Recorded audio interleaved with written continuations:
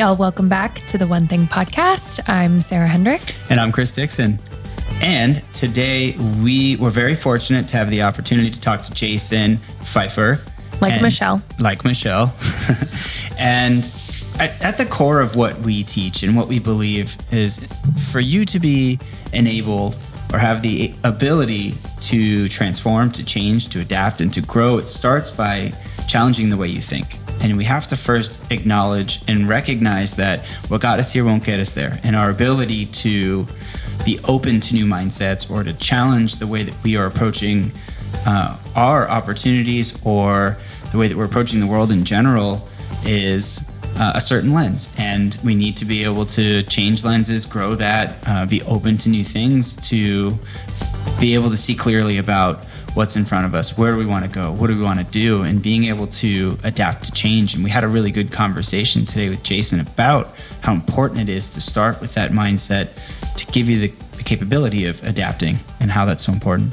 Yeah, Jason's story is really interesting. He's the editor-in-chief at Entrepreneur Magazine, and people were asking him the question constantly, like, what makes up a great, successful entrepreneur? And at the core, it ends up being about adaptability. And in order to have adaptability and be adaptable, you really have to focus on, Chris, what you said, which is being able to change and transform your mindset. So it was a great conversation. I definitely took away a lot. And he's a former South Floridian, so we all have something in common. Yeah, absolutely. And so, we talk about mindset. We talk about change. We talk about embracing change. We talk about the ability to be more resilient, set yourself up for success in the future. So we're excited to share this with you. And let's go talk to Jason. Hey, everybody, and welcome to the One Thing podcast. We're here with Jason Feifer, who is the editor-in-chief of Entrepreneur Magazine, a startup advisor, host of multiple podcasts, Build for Tomorrow and Problem Solvers, and has taught his techniques for adapting to change at companies including Pfizer, Microsoft, Chipotle, to name a few. He's got a new book coming out that is Build for Tomorrow, an action plan for embracing change, adapting fast, and future-proofing your career, which is on sale now. Jason, yes, welcome. Thanks for being here. Thanks for having me. Really appreciate it. Awesome. Well, before we kind of jump in, I know I did a little intro for you, but do you mind giving us a little bit more background? What brought you here today and what's going on for you?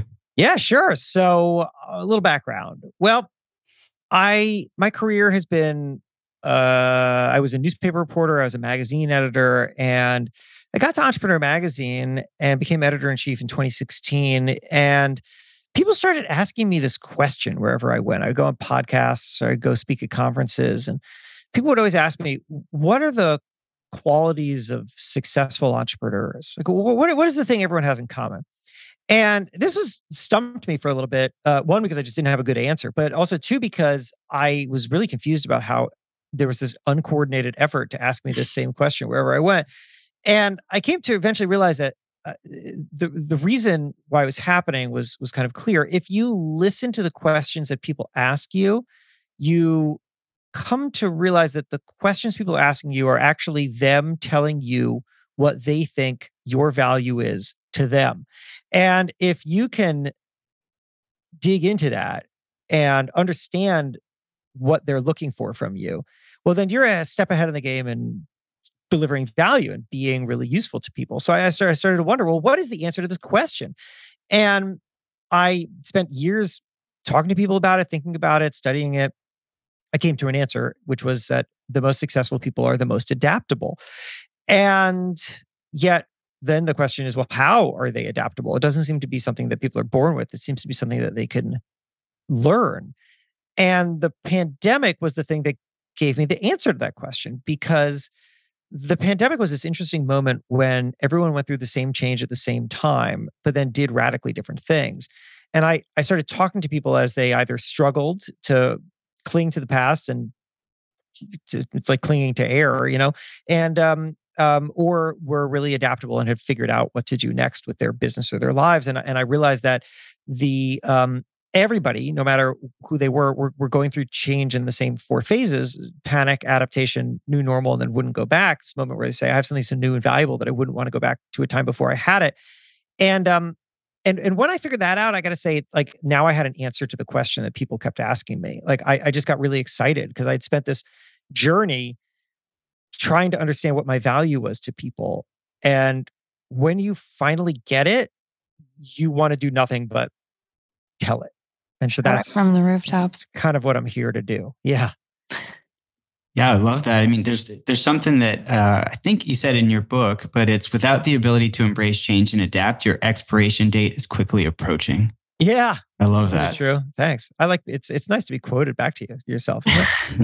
Yeah, no, but it's true, right? I mean, like, look, we all, I mean, everything that we do has an expiration date. And like everything that we build, every idea that we have, it works for some particular moment in time, and then it will stop working, or it will stop feeling as relevant or something. And so, it's really a question of like, how closely do we want to anchor ourselves to the things that we've made that are going to expire?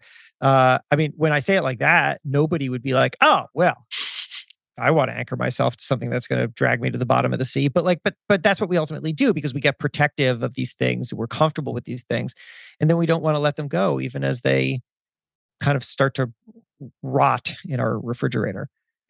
Did you find a lot in your research and in talking to people that being creatures of habit tends to elevate that feeling a little bit of like, you don't want to let something go, you don't have the ability to adapt, and it ends up coming back to just, being a creature of habit and loving that comfortability? Yeah. I mean, I think that everyone is in some way a creature of habit, and nobody likes tossing away things that they were comfortable with. I don't know anybody who wants to do that. And I would argue that I mean, I'm pretty good at that now. And yet still it's scary, and can be disorienting, and it's like, I mean, I just this is the smallest of things, but I just I have this keynote that I give all the time to companies and events that hire me. And I recently realized that like a part of the keynote didn't work as well as I maybe had always thought it did, or maybe it was working just fine, but there was like something that I would want to bring in that's better. And so I had needed to kill something off and like move some things around. And I have to tell you, like, I immediately, even though I'm really good at change now, like I like my instinct was to say, I don't need to do that. Or, let me, it's just like a lot of work, right? Like I'm really far ahead here, right? Like I know I don't have to prepare for anything anymore. I just show up and I can do it, and it makes good money. Like, why would I make it more complicated for myself and like step back so that I'm not delivering the perfect version of this old talk, but instead have to figure out this new one? And I would say that whenever you catch yourself in that moment where you're like pushing back against something, that's a pretty good reason to interrogate whether it's really, really valuable and whether it's worth doing. Because yes, it creates some challenges in the interim. Like, there's some work that needs to be done, but we're not here to repeat ourselves for the rest of time. We're here to grow and to develop big new things. And that doesn't happen without throwing away some old things. Eating healthy is an investment. It's an investment in yourself, but it also often requires an investment of your time. But good news is, Factor has delicious, ready-to-eat meals that are ever fresh and never frozen. They're chef-created, dietitian-approved, and ready to eat in just 2 minutes. With Factor, you can choose from a weekly menu of up to 35 options, including popular things like Calorie Smart or Keto Direction or Protein Plus or Vegan and Veggie. Also discover 60 more add-ons every week, like breakfast on the go, lunch snacks, beverages to help you stay fueled, feel good all day. And we know our listeners here at The One Thing are focused on health and health goals. That's why we choose to partner with Factor. And if you visit factormeals.com/150 and use code 150, you can get 50% off your first month plus 20% off your next month. Again, that's factormeals.com/ONE50 and use code ONE50 to get 50% off your first month plus 20% off your next month. I love that, because challenge, right? We're all about challenging ourselves, and it normally happens in moments of trauma or uncertainty or, rock bottom or failure or whatever it is, it really evokes this next level of change to say, okay, now there's a fork in a road of something that's happened.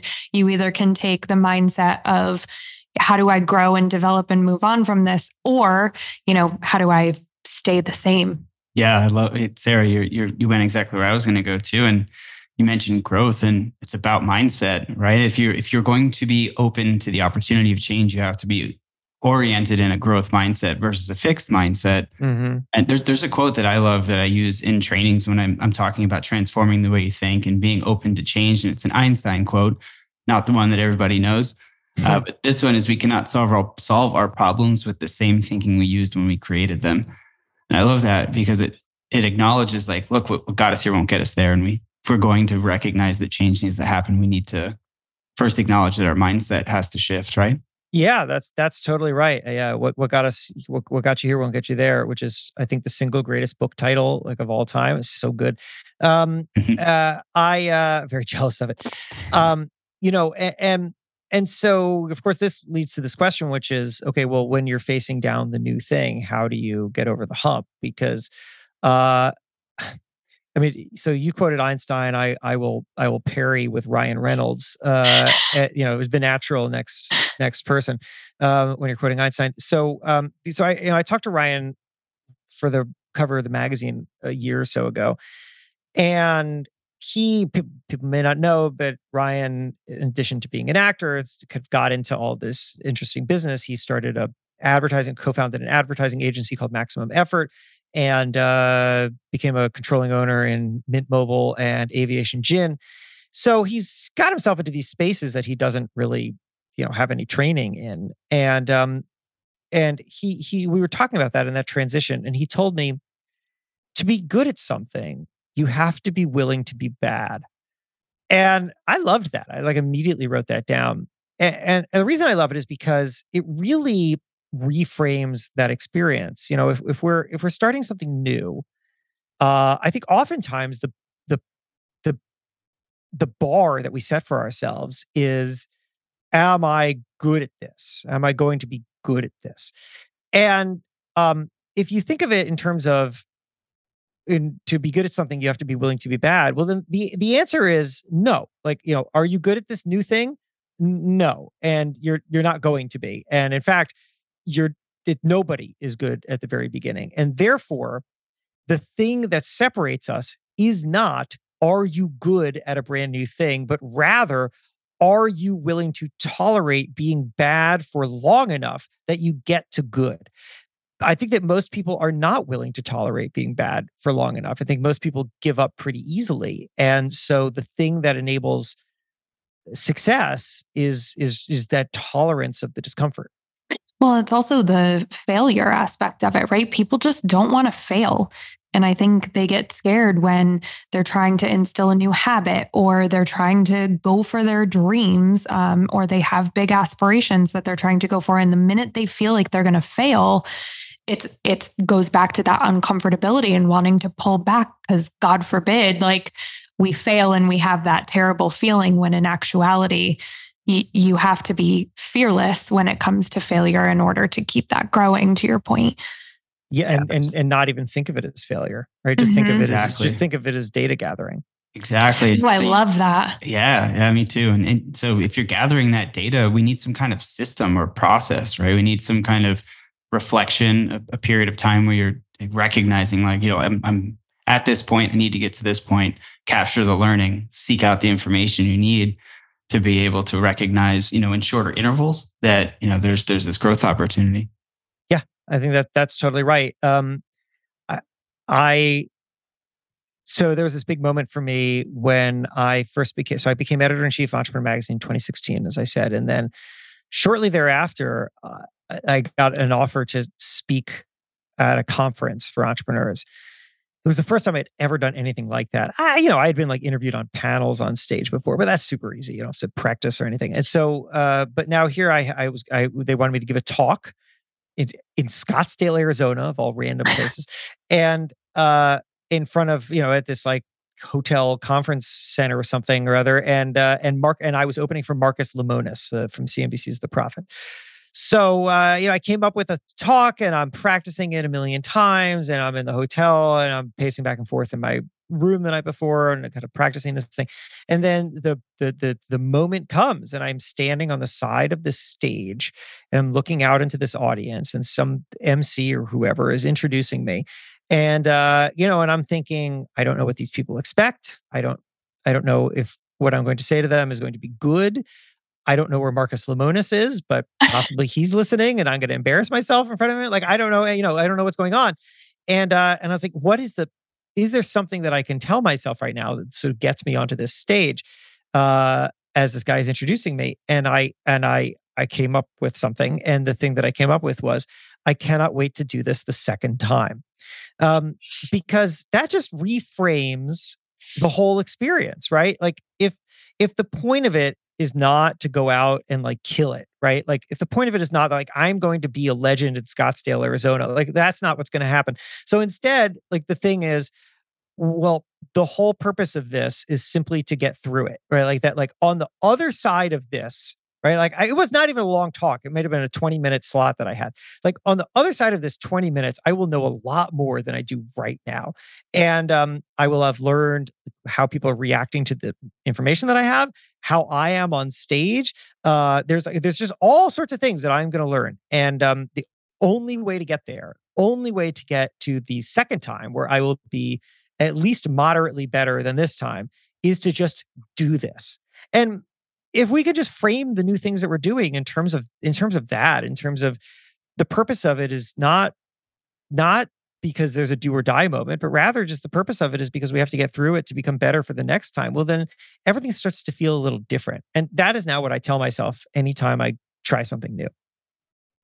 Yeah, that's great. I have a similar process. I try to tell myself this is growth I'm experiencing. When it feels uncomfortable and you're in that space of, I got to check my ego. I need to be vulnerable. I need to be willing to be bad. As Ryan Reynolds, you quoted earlier, have to be willing to be bad to get good. So just like have to connect that feeling of I suck with this is actually growth. And then like, again, like I mentioned before, I find the greatest value in capturing the small learnings. Yeah.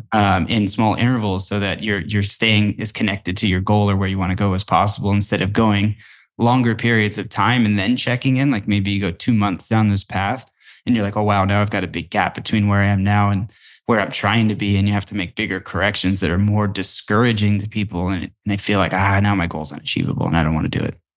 Right. Yeah. I think that's a really great point. And it comes back to if you can make this kind of thing a habit for yourself, then no one alteration, no one discomfort feels like it is an aberration or too difficult to achieve, because it is simply part of an ongoing process. It's the reason to keep challenging ourselves, right? Is because I don't know. It's, I mean, it's almost like, what I have a really hard time doing is I've never thought about this connection before. So this might be a metaphor that goes absolutely nowhere, but what I have a really hard time doing is getting into cold water. Like I hate cold water. I grew up in South Florida. There's no cold water there. You can't find it if you tried. And so when like my wife and I and our 2 little boys will go on vacation somewhere, and we go to like a hotel, and they want me to go swimming with the family, and the water is like 79 degrees. Like I cannot get in that water, I just can't. And the reason is because the last time that I got in that water was like a year and a half ago, right? Like I'm not acclimated to it at all. But then I watch my kids who like get in cold water all the time, and it does not even faze them. Now part of that might be some weird kids physiology that's happening, because like I don't know why kids are able to get in cold water so easily, but they seem to be. But also I think part of it is that it's just like, one, they haven't learned that it's abnormal, and so they don't think about it, and 2, they're doing it more often.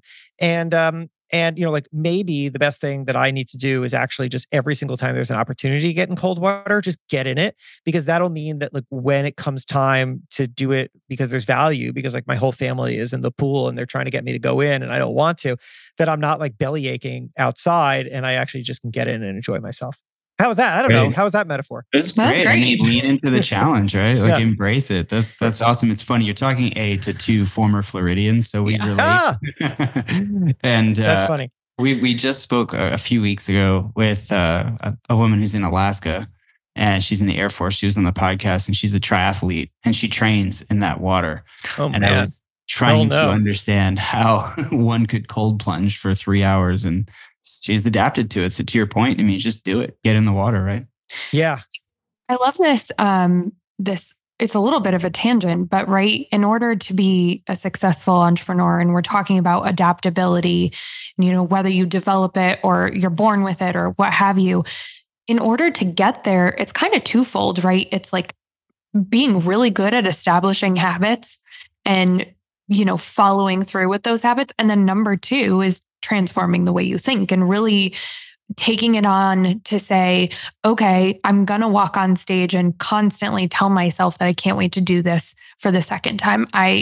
There's a lot of repetition that's happening in order for you to become adaptable, if I'm hearing that correctly. Yeah, I think that's right. It's interesting. I was just talking to, and this is, I don't have a mastery of this subject because it was one interview for something that I'm working on that I'm in the middle of right now. But I was just talking to this professor at Wake Forest who studies how people learn, and he was saying that we all think that we learn from experience. We do, but the funny thing is that when you actually study it, what you find is that people learn actually quite slowly from experience. So we actually have to have the same experience a number of times before we really start to change our behavior, in relation to it. And part of that is because every experience is like a little bit different, right? I mean, it's obviously there's some experiences where you touch the stove and it's hot, and you don't never do that again because every stove looks the same and it's pretty clear whether it's hot or not. Right. But when they're more complex experiences, we can start to justify them in different ways. Oh well, I went on that, I went to that meeting and that didn't work really well, but there were 27 different things that happened, and I'm not exactly sure which one to learn from. And so it actually takes us a while to learn, which is More places to hide, right? Which is more places to hide. That's a great way of saying it. And but so what do you do? What's the lesson there? I think the lesson is more experience, right? I mean, just the more times that you put yourself out there, the more data points you'll have for things to learn from, and the more you can start to calibrate the way that you're thinking to the moment. Sarah, I thought that was a nice way of putting it about how you have to sort of change the way that you think, because what I have found is for myself is I spent a lot of time with entrepreneurs very abruptly. I came from media. The majority of my career was in media, and then all of a sudden I go from I was at Men's Health for 3 years. I'm talking to athletes and stuff, right? And then abruptly 2015, 2016, I'm talking to entrepreneurs all the time. And it took me about a year or so, but I just started thinking differently. I just started evaluating the things that I was doing and the opportunities ahead of me differently. I started being less concerned about things that I did when I was thinking of myself as a media person. And I came to this phrase, which was that I am calibrating my way of thinking. I'm spending so much time with people who think differently that it is enabling me to think differently. That is available to everybody, right? That's a matter of the network that you're in and the aspirations that you have. And changing the way that you think is perhaps the most powerful thing that you can do for yourself. Yeah, I love that, because then it unlocks the ability for you to identify and get clarity on first where you want to go, second how you want to get there, and then you can really break down the plan and hold yourself accountable. Mm-hmm. So this book that we've mentioned here called "Build for Tomorrow" that I wrote is it's my first book, but it's my first book with my name on it by itself. A couple of years ago, when I was towards the very beginning of my time an entrepreneur, there was a book that I wrote with my wife. It was a romantic comedy. I promise this is going to stay on point. But I love this already. Yeah. So it was a romantic comedy. It was called Mr. Nice Guy, and we had started it before I got to Entrepreneur. But by the time the book actually came out, I was at Entrepreneur, and And whatever, it came out on St. Martin's Press. It was sold the TV rights. It was fun. But when I would tell people about this book, I would get two distinctly different reactions from friends who are writers or who are in media. When I would say, we sold Mr. Nice Guy, they would say, congratulations, that's so awesome. But entrepreneurs did not say that. When I told entrepreneurs about this book, they said, oh, that's interesting. What are you going to do with it? And I came to realize that the reason why they had that reaction is because to entrepreneurs, the only reason to do something is because it is the foundation upon which the next thing will be built. And I came to think of it as the difference between horizontal thinking and vertical thinking. That most people in the world, and that included me for most of my career, we are horizontal thinkers, which is to say you'd like do something and you put it out in the world, and then you move along, and you do something, you put it out in the world and you move along. You're sort of building this thing horizontally. But entrepreneurs think vertically. They think that the only reason, like I said, I'll just say it again, the only reason to do something is because it is the foundation upon which the next thing will be built. So that means that everything that they do goes through this filter of, does this drive me forward in some kind of natural linear way? Which is not to say that entrepreneurs are linear, because they're not. They're actually all over the place. But I think that they all see that doing one thing can lead to another thing, and that the reason to invest time in something is because you will extract something from that, whether it's a skill or an opportunity, and that thing will then help drive future growth. I don't think that's how most people think. It certainly wasn't the way that I thought. And like just absorbing that, recognizing that difference, and then trying to absorb it and utilize it, like constantly try to now filter everything that I do through that same lens. That was transformative.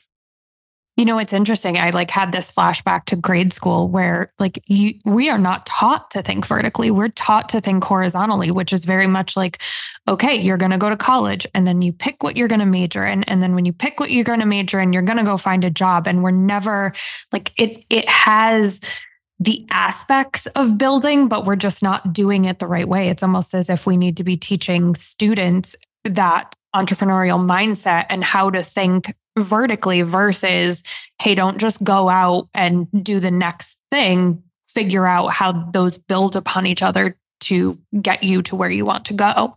Yeah. Sarah is calling out a really fundamental part of what we teach, which is what we call line up our dominoes.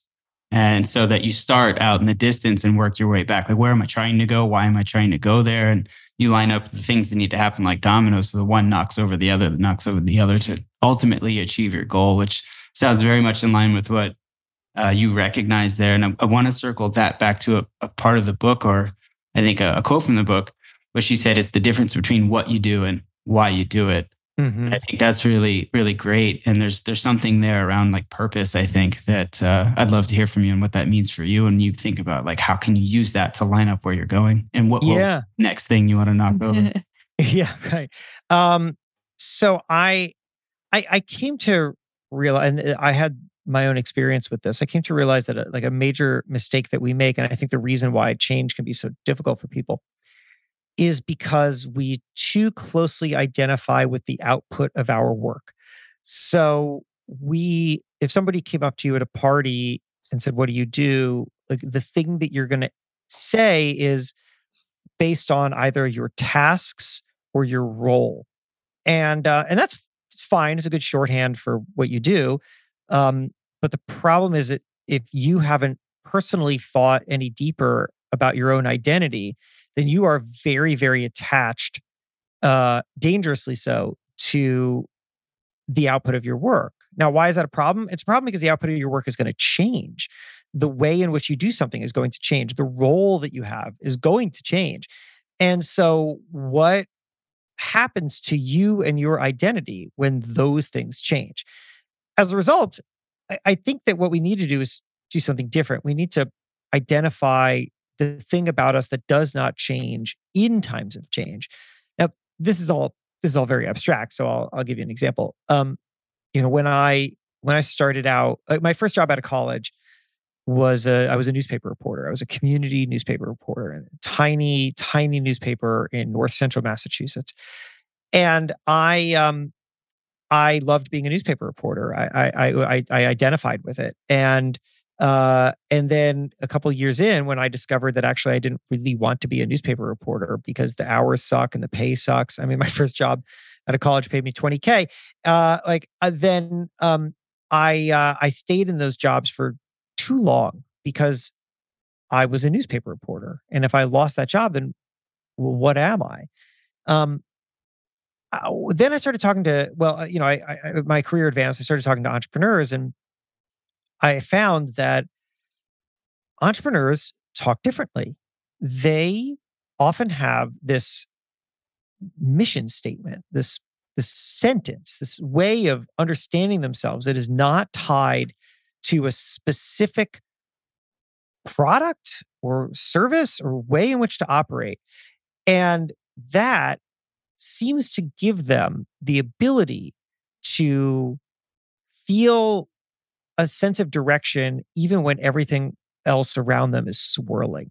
Um, I pushed myself to do a version of this, and I came to a sentence, and the sentence is, I tell stories in my own voice. It's, I don't tell, not magazine stories, not newspapers, not books, not podcasts. I tell stories. And that means that, of course, if you take one of those away, it doesn't inhibit my ability to tell stories. My Entrepreneur Magazine could fire me tomorrow or today, I guess. And there's still time in the day. And I would still be able to tell stories. I've heard other versions of this. The CEO of a company called Foodsters told me that their mission is to upgrade. To bring joy to people with upgraded sweet baked goods. I love that because it's not about any specific product. It's not about any specific delivery mechanism. I was talking about this with Gary Vaynerchuk. He said that his mission is 2 words: practical optimism, and that everything that he does is filtered through that. I think the more that we can define ourselves by what does not change in times of change, the more we will understand how we have value that transfers regardless of circumstance. Mhm. Yeah, it feels like the alternative of that is very short sighted too. It's hard to really zoom out and have a bigger picture when things are happening in front of you. If you're too short sighted, you don't have a calibrated compass to know, which direction you should take.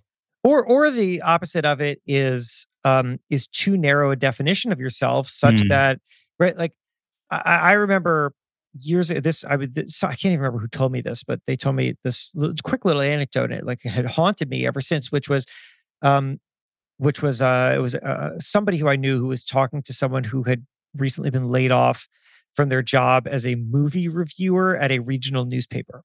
Now, that is good. That, like, the next, like, people who are 10 years old right now are going to grow up, and that phrase will make zero sense to them. We Right? might already be there. Yeah, we probably are. Yeah, that's true. Probably, yeah, I'm sure we are. But like, regional newspapers used to have their own on-staff movie reviewers, and now they don't. They just run like the Associated Press Review or whatever. But back then they did, and so this person I was talking to was telling me that they were talking to this person who was laid off, and they just had absolutely no idea what to do with their lives because they had, as far as they were concerned, one skill that they had spent their entire career cultivating, which was to be a movie reviewer. And now there are basically no jobs for movie reviewers. I mean, you could take to Twitter, but nobody's going to pay you. I remember hearing that and just finding that haunting, because I was like, at the time I was in media, and I was like, wow, that could be me, right? Like, I could define myself as, like, I am a long form magazine editor. All I do is edit 3 to 4,000 word magazine stories, those are people do that. That's their job. And that was my job. And that's fine, but the problem is that there are going to be fewer and fewer opportunities to do that work. And if that is how you define yourself in this very narrow way, well, then you're sitting on a iceberg as it melts into the sea. And so instead, you have to figure out what else you do. What is the deeper thing that you do that isn't just this task that could change at any moment? What I think is important for the listener is, like, number one, the point of developing or discovering, I should say, your purpose is like goes beyond your identity at work, right? And that I think I know a lot of my female friends have that similar problem, which is when they make the transition from one job to another or a job to motherhood, there is that like change that they don't know how to handle because they have attached themselves so deeply to their careers for so long. And what I'd love to ask in this situation is like, is that a fundamental flaw in, I can't even believe I'm going to say this because we talked about it a couple of episodes ago, the educational system in which we teach students to choose something and make that who they are as they move through school and college. Like it almost behooves them to think about it totally different and walk into college and have your own identity and your own purpose at least somewhat developed. So you're not overtaken by, who you are becoming as a career or a professional. Maybe it's, a rhetorical question, but it's just well, I'll do my best to answer it. With the caveat that I am not a scholar in the failings of the American education system, but I actually can offer you this historical tale, which is adjacent to the thing that you asked, but I think really insightful about the sort of the challenge that we have as we kind of learn and develop. So, and then I'll make this effort to bridge the two.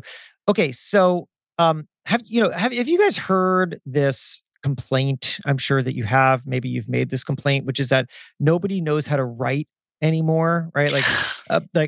People are terrible writers. Why are they terrible writers? Everyone's a terrible writer. And then if you turn on cable news, what you'll find is like people blaming modern things for that. Right? People are bad writers because of texting. People are bad writers because of Twitter.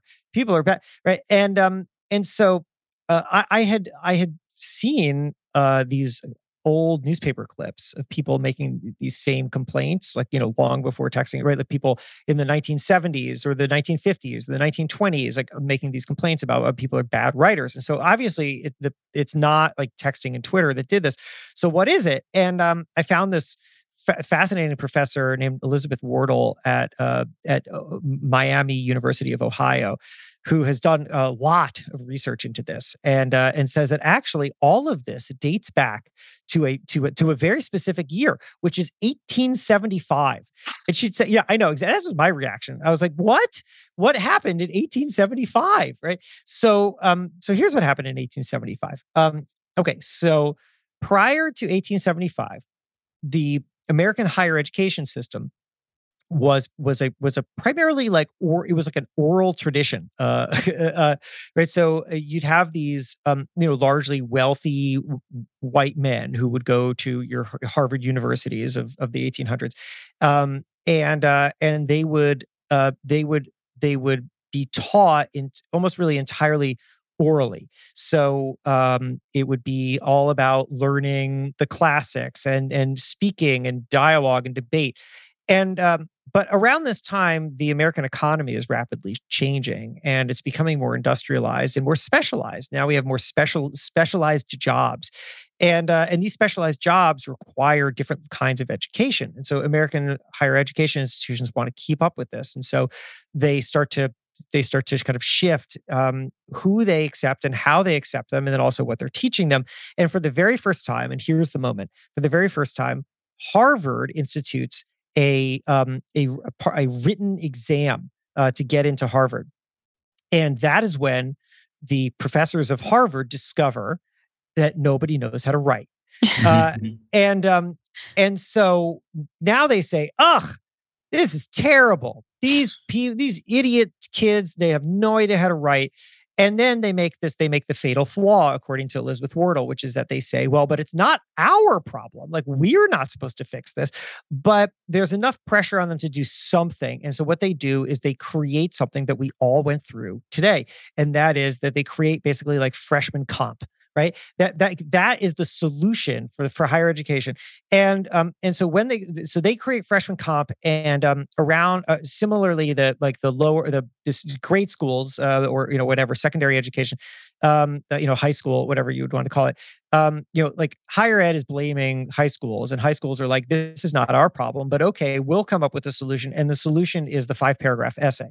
So now you have students who, as they're growing up, are taught that writing happens in one way, and it's called a 5-paragraph essay. And then they go into college, and they're taught that writing only happens in one way, and it's through like this very specific English course called freshman comp. And like, this is what an essay looks like, and this is the only way that writing happens. And you know what? The result of that is that like very, very few people actually develop an imagination about and a love of writing. And they see writing as a very particular tedious thing that takes one form and one form only. And then, oh my gosh, you graduate into the real world, and actually nobody writes in a 5-paragraph essay at all. And so now this thing that you learned was completely useless. And that is basically the system that we've created, right? So why does nobody write? It's because nobody's teaching writing. That's the problem. It's because nobody is teaching writing. And like what they're actually teaching is this like very narrow, pass the buck, I don't really know how to teach you writing, so here's like a bunch of boxes to check style of education. And that helps 0 people. So that's the problem. Now, you asked, like, is the way in which students are educated kind of leading to maybe a lack of imagination about how to build themselves. And I think that there's plenty to say for that, because what we have is a system. And look, this is where again, I'm not an education scholar. I don't know how to build a better system, but certainly, I went through this system just like you guys did. And what I saw was a pretty assembly line kind of experience. And I think that means that you're a little bit on your own at the end of that as to what are you exposed to, and how does that then how do you like utilize what you were exposed to build something? So if you maybe came from an entrepreneurial family, you might have a better sense of business and money for that matter. Or maybe you just meet the right people along the way, and they help shape that idea of yours. Or maybe you don't, and your vision of yourself is limited by your experiences, and that's a shame. So yeah, we should always be thinking about like I think that there's probably so much untapped potential out there in the world of people who could have built amazing things, but just didn't know that they didn't know that it was possible. And I think that all of us, by getting into the line of work that we're in, have something of a responsibility to try to expose more people to the potential that they can. It requires thinking differently than what they were taught. Yeah, no, that's good. I mean, clearly there's a knowledge or a skill gap that's not provided in traditional education that enables your imagination, that allows you to design intentionally. What is this vision for my life? And what is that purpose that we're saying helps inform the direction you want to take, and in times of change, that it can help point you where you want to go, and it gives you a better tool set to work through this change. And once we have that, it enables us to then be informed. And if we're in this kind of change process, I know you called out in your book that there are 4 phases of change that really show up for you. And I'd love to go through that if we can, and walk us through those 4 phases and some context, because I think that's really valuable. Sure. So I mentioned it at the beginning, but to go into more depth. So it is the 4 phases of change that I find everybody goes through. It doesn't matter who you are, how successful you are. Panic, most familiar. Adaptation, new normal, wouldn't go back. Wouldn't go back being that moment where you say, I have something so new and valuable that I wouldn't want to go back to a time before I had it. It's so interesting because it doesn't matter who you talk to. Everyone can kind of find themselves in that story. And what I found is again, that the difference maker is not overcoming that or passing or avoiding any part of that, but rather being able to move through it as efficiently as possible. And I think the greatest thing that you can do is to have a confidence that there is a wouldn't go back moment at the end of it. And we can talk about how to kind of manage each individual phase, but I think the overarching thing to understand is like there's a pot of gold at the end of the rainbow here, but if you don't see the pot of gold, then why ever cross the rainbow? Mm-hmm. I would love to dive deeper into, how do you move through, maybe not how do you move through, or the value of moving through some of these phases, and what happens, or what did you see happen when people got to that wouldn't go back phase? Like, was it often this aha moment of like, oh shit, I don't need to go back to that? Or was it a deflating moment? Well, it's never really a deflate. The deflating moment comes afterwards when you reach this wouldn't go back moment, and then you realize that like it's not the last time that you'll ever have to go through change. but but well, I'll give you kind of let's take the we'll go back to the beginning of it and talk about panic in a little bit. Although some of the things that we've already talked about, like identifying, so separating your what and your why, I think kind of go a long way towards trying to orient yourself in those earlier phases. But I'll give you just, so that we can see like what a wouldn't go back moment looks like. So I was talking to this woman. Her name is Lena Fleminger. She is the owner of Lena's Wigs, which is just a wig shop in Baltimore. And Lena, shout out to Lena. Shout out to Lena. Yeah, shout out, because she told me this story and I just keep repeating it because I love it. So Lena ran her store like a storefront, because it was a storefront, and you know exactly how a storefront works. It's on the street and people can walk in and they can browse the merchandise. That's how a storefront is. And Lena, never really thought that she needed to make any major change to that. But then the pandemic came along, and you remember in those early days, like you couldn't run a storefront. People couldn't walk in off the street, even if there was anybody to walk in off the street. It's just that's not what was happening. So Lena was trying to figure out, well, how do I keep my business operational? Like, how do I not just close? And so the only thing that she could think of was something that was not like some like wacky, crazy, out of nowhere idea. It was something that she was very familiar with, which was appointment only. But in the past, Lena had always said, I'm not going to do appointment only. That's a terrible idea for my business. Like, why would I add friction to my customers? Why would I make it harder for people to buy things from me? So appointment only, terrible idea, not for me. But now she has to do it because of the pandemic. And so she moves to an appointment only model. And to her great shock and delight, two important things happen. Number one, sales and profits rise. Number two, customer happiness goes up. Why? Well, here's why.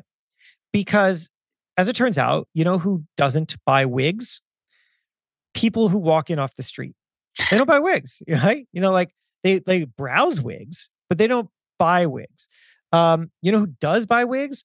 People who are generally shopping for deeply personal reasons, religious or health. Those people would really prefer to have an experience that does not include random people walking in off the street. Now, Lena also had hired someone to greet the people who walked in off the street, which again makes sense because that's what you do with a storefront. But now Lena's looking at it and she's like, oh my God, actually what I was doing was I was spending money for an employee who was catering to the people who were not my customer at the expense of the people who were my customer. And so this appointment only thing was not just like a thing that she did during the pandemic, but rather actually a light bulb moment for her about the better way to run her business. And then she started leaning into that. So she started to make a more robust digital presence and find other ways to create one-on-one experiences. And she has now reached this wouldn't go back moment where there's no reason for her to go back to the way that her business was before. It was fine the way it was before, but it wasn't actually designed for the people who really need her most. And now she has learned that. That is a version of the thing that we all get to go through, which is to say that like there is some moment of disruption changes the way in which we experienced our own work and our own lives. And it might have been disorienting for a while until we realized, oh my gosh, like there was actually a better way to do this, or there was another opportunity ahead that I didn't see. And it was hard and it required kind of experimentation and discovery and maybe, some serious loss along the way, but it's there. And that's what these moments look like. No, that's a really good example. And I think everybody can connect to that. Mm-hmm. And I was thinking as you're talking about it, in each one of these phases, I'm sure you've got some best practices and kind of triggers, but we were talking about earlier, I'd mentioned like hey, I recognize this feeling, and I've tried to teach myself over time, like, hey, that's growth. But I wonder if there's some kind of trigger or recognition, like that you might be approaching a panic state. So, change is afoot. So you can kind of call your emotional hijacking out and then stay clear about, like, what is the adaptation that you need to make, and not have that cloud of poor judgment for a period of time that you're triggered in some way. But I mean, beyond that, I mean, are there other best practices that you call out around each one of these phases to think about? Oh yeah, sure. I'm going to have a ton of them, but I'll tell you kind of one at the very beginning here. So I think one of the challenges that we have is that we equate change with loss. So when something new comes along, the first thing we do is we like think about the thing that we already have that we're comfortable and familiar with, and we say, well, that is going to go away now, and I'm not going to have access to it. And then because we want to know what's going to come next, and we're working off of the limited information that we have, what we do next is we extrapolate the loss. So we say, well, because I lost this, I will also lose that. And because I lost that, I'll lose this other thing. And then suddenly it feels like we've lost everything. And that is when we really start to panic. I think that is the maker of panic. And so, well, what's a better way to do things? I would argue that if we feel like we are losing everything, but the experience is not negotiable, right? I mean, oftentimes it's like we want to negotiate a change. We want to be able to say, oh, well, this is something that this is surely some way in which I could just stop this, or But they're not generally negotiable, right? You can't like opt out of the future. It's not like an opt out button. So, so what do you do? I think that the answer is that you have to take it for what it is, which is like these things are going to change. Well, maybe there will be some loss, but there will be gain. And so, how do we focus in on what that gain could be? Gain is much harder to see than loss. You don't see it immediately. Sometimes you have to just hypothesize what it is, and it'll come later. But like, how do we start to look going forward? There are three questions that I generally like to ask to help us get there. So, which is number one, what are we doing new? Like, what new thing is happening? Question number two, what new habit or skill are we learning as a result? Because something will change, like, and it will teach us and teach other people something. And then number three, how do we put that to good use? Because when you start to put your own experience of change through those three basic questions, right? Like basically, it's like, let's observe what's happening. Let's see what the output of that thing is. Like, what is the raw material that's being created as a result of that? What like new insight do we have? What new lessons do we have? What new buying patterns do people have? Like, whatever the case is. And then number three, of course, is, well, how is that put to good use? What could we do with that? We got to be able to do something with that. Right. I mean, if you think about Lena, right, like you go to appointment only. People now have now they have to contact her directly. They have to go through some extra steps. Maybe that seems like burdensome at first, but like, how does that get be put to good use? Well, the answer is exceptional one-on-one customer service. That's how that's put to good use. At which point people see that there's actually tremendous value in going through these extra steps to contact Lena, because they're going to get a much better experience as a result. Then the more that we can reframe any kind of loss as where is the gain, the more we can start to move confidently towards it. And we might not be right. The gain might be different than we're thinking, but as long as we're thinking in that mindset, we're going to identify opportunities before other people do. I love that. Yeah, that's at the core of the transform the way you think, right? Orient yourself on what the opportunity is and not the current challenge that you're facing, and know that it's out there, and you'll find it if you're open to it. Yeah, that's absolutely right. You'll find it if you're open to it. I think is a really, really is an incredibly important takeaway. Like, you will not find it if you're begrudging and you're closed off to it. This all happen, and I think that's why panic often takes so long, is because panic is really people holding on to the past, and as you start to move away from it and through into other phases, when you start to become open to, well, look, I got to do something here, and that means that I got to be open to whatever it is that's next. Yeah, you have the option to either sit in the shit or keep going. And who wants to sit in this shit? Got it. Well, we know that we need to have a plan for embracing change, and we need to be able to adapt. You need to be able to pivot, and especially in the fast-paced world that we're in today, and you need to be able to build your habits in a way that I think, as you put it, like really future-proofs your career. And I think this has been a really great conversation to highlight some of those things that you call out in your book. And I want to make sure we get a chance for you to let the listeners know, like, where can they find Build for Tomorrow, and what else can they find you on social, et cetera? Sure. So I appreciate that. So Build for Tomorrow, you can find it anywhere you find books or whoa. Oh my gosh. What did I just do? This is funny. This is a funny thing that I did, which is I just accidentally tapped You're going down slowly. I just bought this and I didn't know that I could accidentally tap something and it would just start going down. So for those who didn't get to the visual of that, I'm speaking to you at a standing desk, and I literally bought one like last week, and it's got the buttons on the side and the auto down. So I hit auto down, and suddenly my entire system started running away from me. It would have been great if you just owned that and then just exited the frame. Right, it's like this is how we same thing. Just keep going with it. So anyway, to get back to my sales pitch here. So anyway, you can buy, so Build for Tomorrow, the book. It's available wherever you find books. Also available in audiobook, also available in ebook. So whatever format you like, except for like Stone Tablet, it's available in.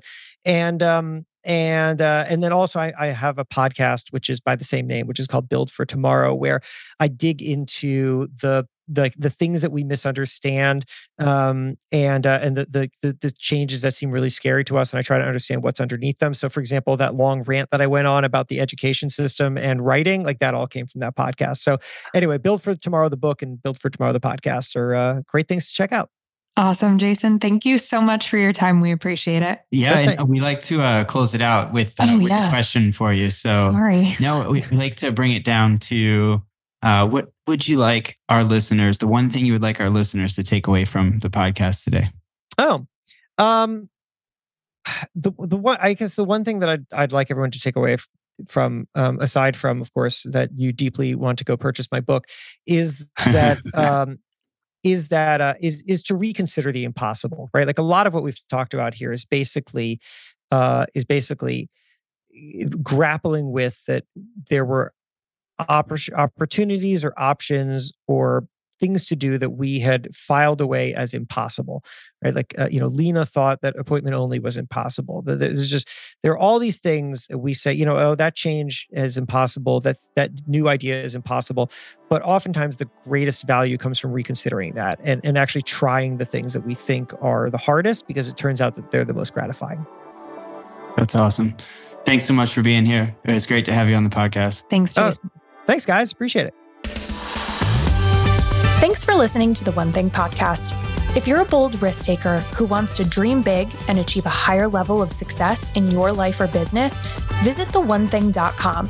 There you'll find information on one-on-one coaching, our exclusive community membership program, and customized workshops that will help you get your team or organization aligned and rowing in the same direction. That's THE1.com to start living the life you've always dreamed of today. Be sure to follow the show to stay up to date on weekly episodes, guest interviews, and more. Plus, we would love to hear from you. Send us a voice note by going to speakpipe.com/theonething or email us at podcast@theonething.com. We'll see you next week.